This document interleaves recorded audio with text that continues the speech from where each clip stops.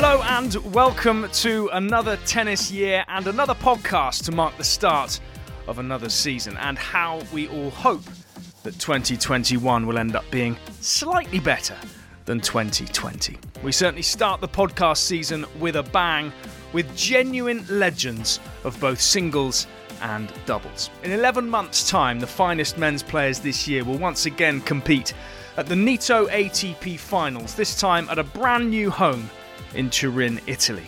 The race to Turin starts soon, and to remind us all of what it means to win both the singles and the doubles trophies, we hear this week from 5 of the event's very finest. In fact, I'd go as far as to say that if you asked every tennis fan for their top 5 men's singles players of all time and their top 2 doubles teams of all time, our guests this week would be universal picks. That is my claim. You can agree or disagree as you wish. Shortly you'll hear from the Bryan Brothers, Bob and Mike, talking with another doubles great, Peter Fleming, partner of course of John McEnroe for all those years. But we start with singles, and it doesn't really get any better than Bjorn Borg, Roger Federer, talking with Tim Henman about their finals memories. It's really an interview that needs no further introduction, so we'll simply hand over to Tim. So Bjorn, you first qualified in 1974 in Melbourne on grass as an 18-year-old. Talk us through that experience. How was it to qualify so young? Well, during my time, the most important thing every year was to qualify for the ATP finals. Everybody was talking about it week after week. Every week we came to a tournament. They have this huge board with the names and points, say maybe 20 names. So all the players going up to this board and look, I have that many points, and they were talking about it the whole week. Next week, the same thing, week after week, year after month after month. So to qualify was the most important thing, and for me to qualify was the biggest thing for me.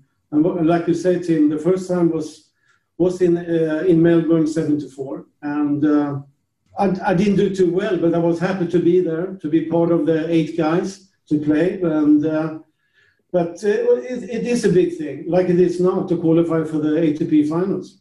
Rog, when were you first aware of the ATP finals?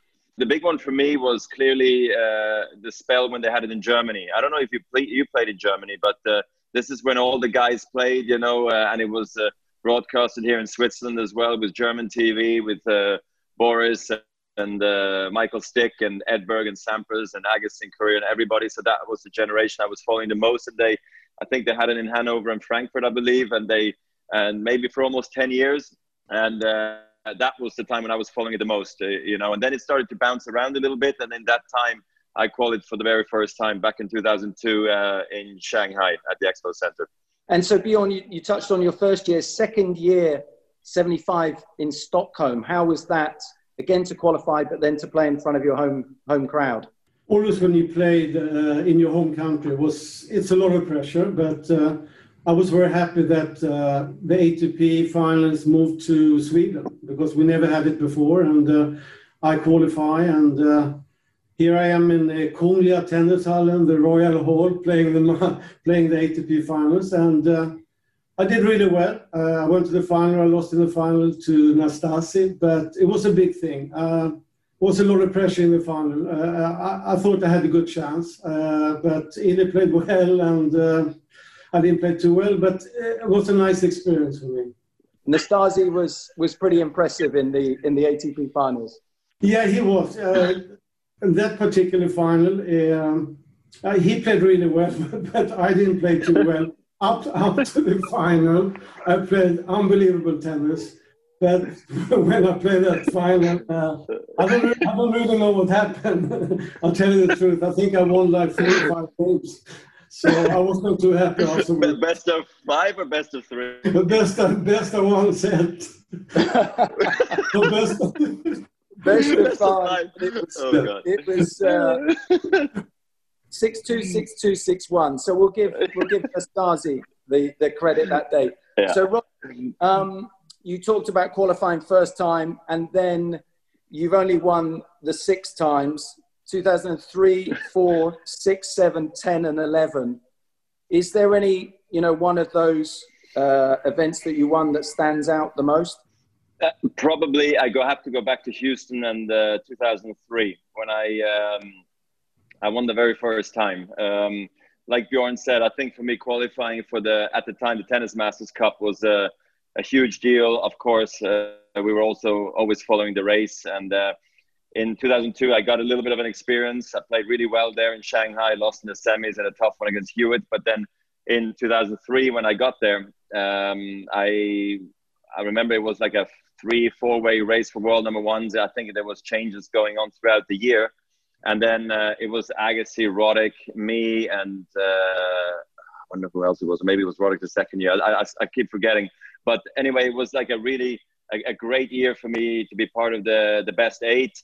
And I think, and it all started with the first round match in the group against Agassi. And I think I remember saving match points, winning 7-6 in the third, and end up playing Andre again in the finals and then beating him in straight sets in the finals. And for me, that really opened my belief that I could beat the best baseline players from the baseline, because I didn't panic. I didn't just start rushing the net.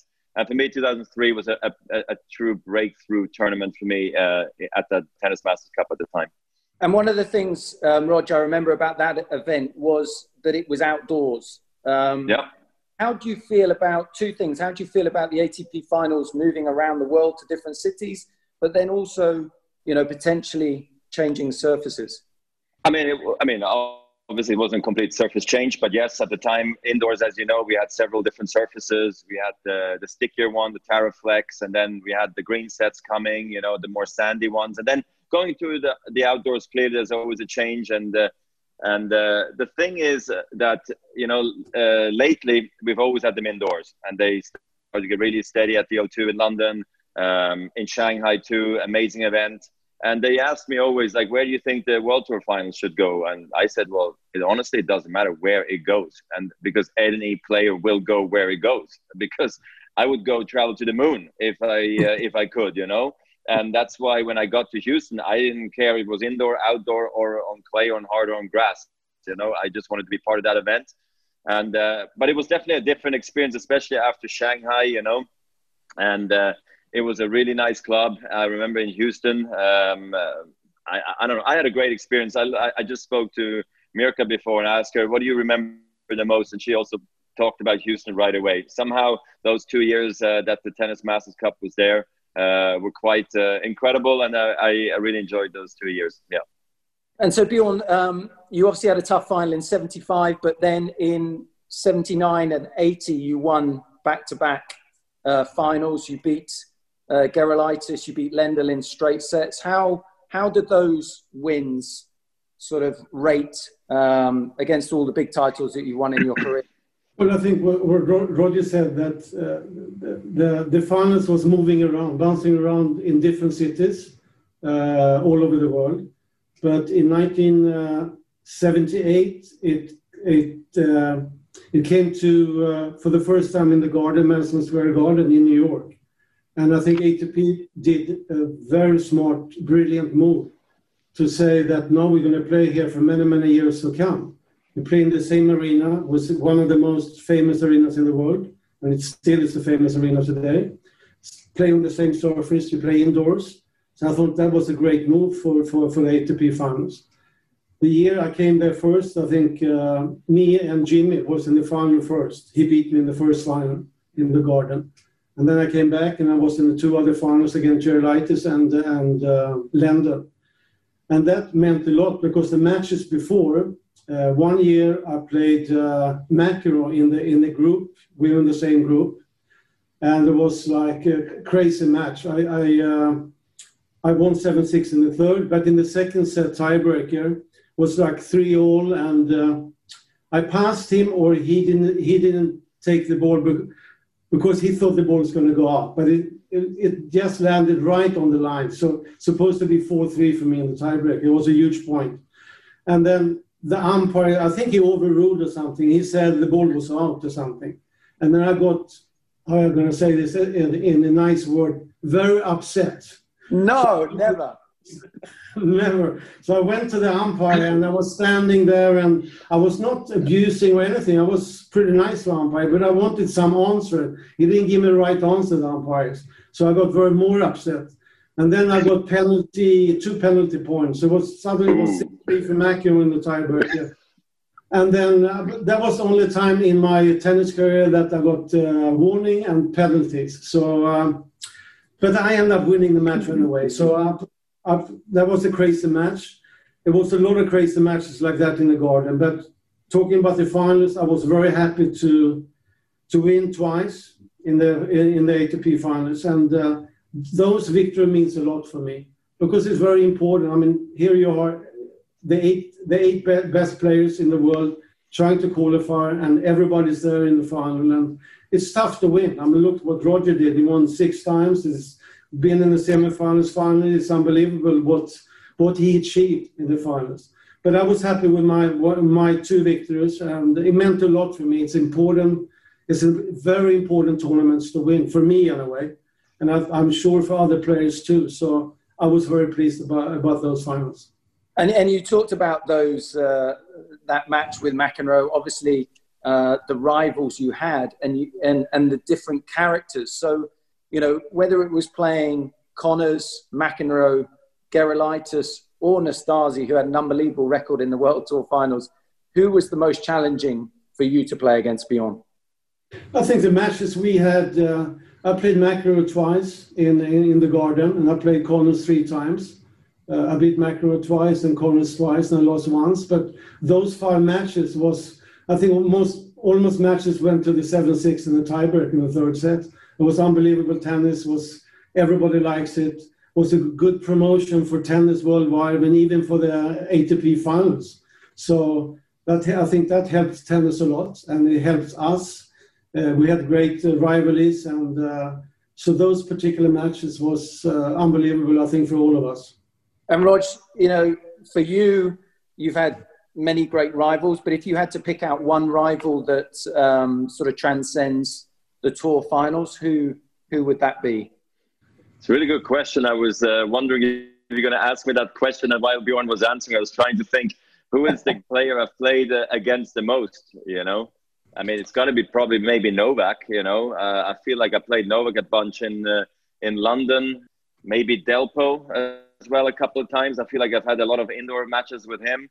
And then, of course, Rafa always comes around, or I felt like also Leighton. I had some good ones with Leighton, you know, early on in 2002, and then definitely also in 4, I beat him in the finals there. So, I mean, I honestly, I couldn't tell. You maybe know the stat better than I do. I start forgetting here now. Yeah, I mean, we've been privileged enough to watch certainly, you know, the last 11 or 12 years in London. And you've had some amazing rivalries against some other great competitors. This is, again, a difficult question for you, Rog. If you had to pick your best match from the ATP finals, I can remember a couple, but is there one that stands out for you where you feel like it all came together in the tour finals? I think maybe I have to go back to Shanghai, the Blake finals and the Federer finals. I feel like, or then there was the semi-finals, the Gaston Gaudio. I'm not going to remind him about that one. Bjorn had a lot of those. Bjorn had a lot of those matches. I only had, I think 1. But no, I mean, so I think this is definitely, that was a time where, I was playing so much tennis, winning a lot of tournaments during the year. And, I really hoped I could finish in style and just really finish strong. And then to really save maybe the best tennis for the last match of the season and go on vacation with that, that was truly something incredible. And I feel like maybe the Shanghai finals both did that for me. And Bjorn, if we took you to play in today's era with the racket and the string technology, how do you think you would sort of transport your game? What would be your style of playing in the modern game? Well, that's a very difficult question to answer. I think, tennis changed a lot compared to I play. I mean, the guys are hitting ball so much harder. It's completely different game. But to answer that question, it's like, I don't know. I mean, if I were like 6 years old and I have to start to play the game the players play today with the rackets, the strings, and do the whole thing again, I mean, you never know what's going to happen. I mean, it's impossible to answer. I had my time, our area, and I'm very happy with that. I really enjoy watching these guys, playing tennis today. I mean, they play unbelievable great tennis, and the competition today is so tough. And so I will continue to watch these guys today, and I enjoy it very much. This is a question to both of you. Rog, if you could take a shot or an asset of Bjorn's game and implement it into yours, what would it be? Back and down the line, Bjorn, maybe? What do you think? The two-hander? I mean, the two-hander, like it never misses, My battle has been my whole life to make sure I can hit 4 backhands in a row over the court nicely, and I feel like Bjorn could close his eyes and do that all day long. If I knew my backhand would never miss, that would be a very good asset to have, And then, of course, there's many other aspects to it. I've always admired Bjorn for his mental strength, just being so ice cool and relaxed and just being there in the biggest of moments. And that's what champions do. And the way he carried himself and what he did for the game. And that's why you're the king, Bjorn, and you know it. He's always nice. And Bjorn, if you could take, one shot from Roger's game and add it to yours, what would it be? Well, I'll probably take the whole game for Roger, if that's possible. Can I take more than one shot? Only one. Only one shot. I know he doesn't have any way. He has a perfect game, but I like to take his slices backhand. His slice backhand. I like that very much. I like that very, very much. It's very effective when he is in that mood, and he knows exactly what to do with that slice backhand too. I like that a lot on this game. Yeah. It would complement your two-hander. Exactly. I needed that slice. I needed that slice too. Good variation. Yes. And you've both touched on it a little bit so far whilst we've been talking. Your demeanour on the court, the vast majority of the time, you're very cool, calm, and collected, both of you. Roger, to you first. That probably hasn't always been the case. When did your sort of attitude really change on the court? How do you know that my attitude hasn't always been spot on? I've been watching. You experienced it against me. Oh my few God. Times.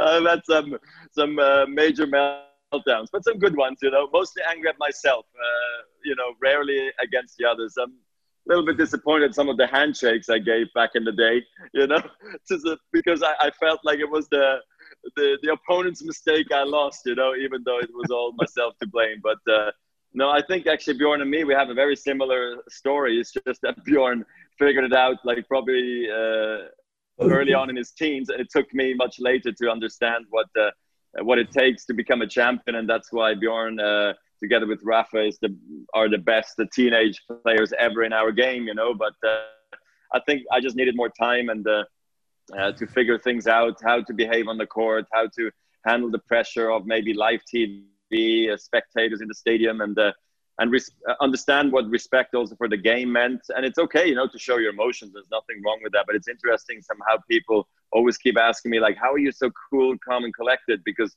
most of them only know me since I won my first Wimbledon in 2003. But before that, those were the interesting years for me. And actually looking back, those were the emotionally really good ones for me. You touched on your match at Madison Square Gardens in the ATP Finals, Bjorn, when you lost your cool, which was so unusual. Are there any other matches, in your career where you may have looked cool, calm, and collected on the outside, but you were very frustrated and really fighting hard to control? Yeah, every single match.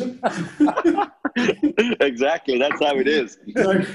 I think, like Roger said, I think we were pretty similar. I mean, I was suspended when I was 13 years old. They suspended me for 3 months because of bad behavior. I came back. I didn't open my mouth because I didn't want to get suspended again because I love tennis. I wanted to play tennis. And but I was behaving bad. The same with Roger. I think it took process for him to know how to react and learn how to play and keep his emotion inside. But of course, as a player, you get so frustrated sometimes. I mean, you want to scream, you want to do something, but you still have to keep it inside. Because for me as a player, when I played, I'm not going to gain anything to get mad or upset or whatever. So I try to keep it inside, and I think that was probably a strong part of my game to do that. Because like Roger too, he's the same kind of guy. Because the other players, they have no idea how you feel or what your emotion is. Did you like that shot or you dislike that shot? You just keep playing, and I think that's very important for a player. Bjorn, Roger, thank you so much for joining me. It's been great fun to catch up. Stay safe and look forward to seeing you both soon. All right. Thank you, Hennes. It was great fun. I enjoyed it. Bjorn, you're the best. Great to see you. Thank you, Roger. Thank you, Tim. Nice to see you guys. On iTunes, Spotify, TuneIn, and ATPTour.com, this is the ATP Tennis Radio podcast. Hi, I'm Peter Fleming. And we are the Bryan Bros. And today we'll be reflecting on our memories from the Nitto ATP Finals. Peter, I want to know if it's harder to share the court with your sibling or your longtime partner, John McEnroe. Just get right into it. To be fair, it wasn't hard to share a court with John McEnroe. He was the greatest doubles player I ever saw, but he was also a great partner. But you guys were twins, right? So, I mean, that had to be so much easier. You know, you had such an amazing connection. We were a package deal, and we're best friends. We traveled the tour together for 23 years, been together for 42 years and 9 months. So when we got on the court, it felt like we were one entity. We looked up to you guys. You guys were awesome. You guys inspired us. Winning 7 ATP finals in a row is just an amazing achievement. Yeah, you guys were together 24/7 for 20 years. How did you manage to do that and not go crazy?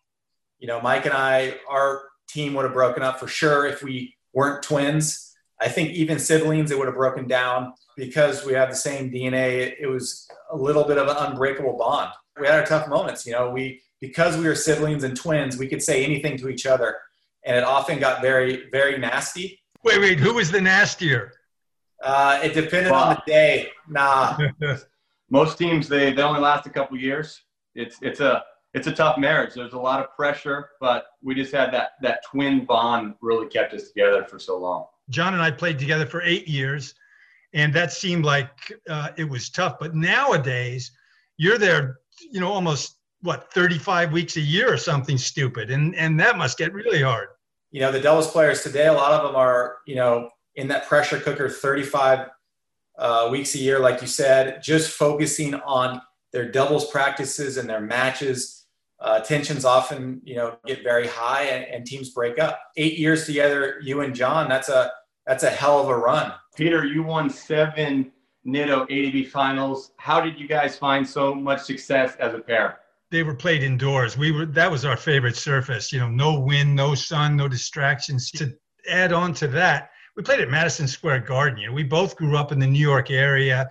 You know, I remember going to the Garden with my dad when I was 9 years old to watch Laver and Rosewall play. There was just something about it that was so exciting. And so there was no problem getting up for that tournament. Peter, is there any one of those tournaments that stands out to you? I guess maybe the first one. It was, January of 1979, and we were both playing great. And so we went to New York and we won the doubles, and John won the singles. That was his first Masters title. That was really exciting. It was a thrill just to, wow. We won the Masters, and he won the singles as well. That was not bad. What did the Nitto ATP Finals mean to you guys? And do you remember any standout matches? The first one was pretty awesome. It was in 2003 in Houston at home. We never finished number one yet. We hadn't been number one, and there was a lot riding on it. I think in the semis, I think we were down 6-3 in the tiebreaker against Bjorkman and Woodbridge. I don't know, magic happened, and we ended up winning that, and then we won the finals in 5 sets against Lodra Santoro, and we were just feeding off the energy of the fans and the crowd. the first time they had the Nito in London. We actually lost our first round robin match, and we had to win the rest of the matches in straight sets to get to the semis and then run the table and win the tournament. For me, being able to win 4 matches in a row and kind of tip the race and finish number 1 when it all came down to one match, that's my greatest memory. So, Bob, you hit a couple of tweener lobs at the Nito ATP Finals. It's up on the big screen all the time. Talk me through that. We hit the one against Melzer and Pechner. Oh, what a shot! We won the point there, and then did I hit one against Mello and Dodig, possibly? So that was 2. I got it from Mansour Barami when I went to a senior event when we were like 12 years old, and he was pulling out every trick in the book. We loved these trick shots. We were doing them in practice, and then we said, if we're going to take that onto the doubles court, we got to go for the lob. And Mike, you won the Nito ATP Finals with Jack Sock. You discarded Bob. I guess he had somewhat hip surgery or something. But what was that like to play with a totally different personality? It was frankly pretty weird, playing with my brother since day one, and then joining with a young guy that brought, different skills. Me and Jack were really doing it for Bob. We would say that after every match we won, this is for you, Bob. It was still fun, but it's always better winning with your bro. If you were doing it for me, why didn't you share the prize money with me? Peter, who was the toughest team you guys faced in the finals? We only lost 1 set in those 7 years. So it was, and that was against Edmonton. That was Edmondson and Marks. I think we beat them like 6-2, 6-7, 6-2 or something. And there were a lot of good teams back then. Feedback and Ocker were good, and the McNamara and McNamee. The force was with us. We just walked into Madison Square Garden, and we were just feeling it. I don't think I ever really felt like we were going to lose. All right, Peter, you once said that John McEnroe and anyone is the best partnership in the world. But what did you bring to the table? He's the best doubles player I ever saw. He was so quick. And if I hit a good return down low, we won 95% of those points. He had some sixth sense where he knew that they were going up the line and he was there, so they couldn't get it past him. We weren't identical twins, but we had a really good chemistry. And I think that was one of our great strengths. Okay, let's mix it up a little bit. Let's do some fantasy doubles. If you could pick any partner to play with and any team that you would like to play against, who would it be? I'll pick Danny Nestor. He was our arch rival for so many years. We played him over 50 times. He was a lefty, so righty-lefty combo would be great. Let's play McEnroe Fleming. They dominated for so long, so see if we could hang with these guys. If I would play with anybody, it would be Paul McNamee. I moved okay, but I was no speedster. Paul McNamee was lightning quick. He could cover, so much court and just dominate at the net as on my serve. So who to play against? Anybody, bring them on. I would play with Agassi. Not really a doubles player, but lights it up. We always idolized him. It'd be cool to just hear what he had to say on the same side of the court and take on Mike and Nadal. I want Mike on the other side of the court, see what that return looks like coming at my shoelaces and see if I could blow him up on the serve. Guys, great talking to you. That was a lot of fun, just reminiscing on old times. Hope you're doing well and good luck. Thanks, Peter. Thanks, Peter. Our thanks to Peter Fleming and the Bryan brothers, Bob and Mike, and before them to Bjorn Borg, Roger Federer and Tim Henman with the questions. Next week, we're joined by the coaches of 2 of the megastars of 2020, Novak Djokovic and Dominic Thiem, and we meet 2 more multiple Grand Slam winners from the doubles game, Germany's Kevin Kravitz and Brazilian Marcelo Melo. I'm Seb Lozier. Thanks for listening. If you've enjoyed it, leave us a review. Don't be shy. Tell someone else about the ATP Tennis Radio podcast. Join us next time.